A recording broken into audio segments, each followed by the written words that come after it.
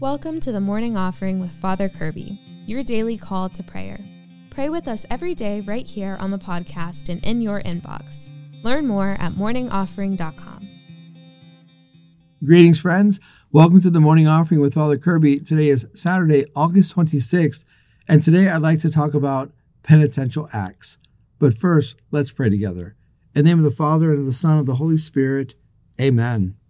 O Jesus, through the Immaculate Heart of Mary, I offer you my prayers, works, joys, and sufferings of this day, for all the intentions of your Sacred Heart, in union with the holy sacrifice of the Mass throughout the world, for the salvation of souls, the reparation of sins, the reunion of all Christians, and in particular for the intentions of the Holy Father this month.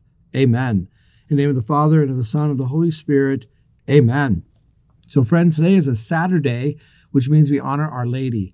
And there's a custom in our tradition that on Saturdays, we try to do small acts of penance in order to honor Our Lady, to show our love and our reverence for her. And if we think about the different penitential practices of the church, and sometimes we can think of the big ones, I want to fast for this long, or I want to really deny myself all these things and so on. And those all have their place. But sometimes the acts of penance can be normal things that actually make our lives better. So, for example, a penitential practice is having a regular bedtime. That's hard, isn't it? Because oftentimes we can get done with work and we're at home and we think, we start maybe watching television shows. Some people like to binge on shows. Maybe one more episode, or there's people visiting. We can just keep talking, or all kinds of other things that make us stay up way too late. Then we have sleep deprivation. Then we don't want to do our spiritual duties because our soul is tired. And there's all kinds of distractions and difficulties. But if we just cut them all out by following the penitential practice of having a set bedtime, then we prepare our souls to exercise those spiritual duties, to fulfill what the Lord is asking of us. When we're rested, we can pray better. When we're rested, we can actually exercise virtue better. When we're rested, we want to be with other people in holy fellowship, and we can have more to give.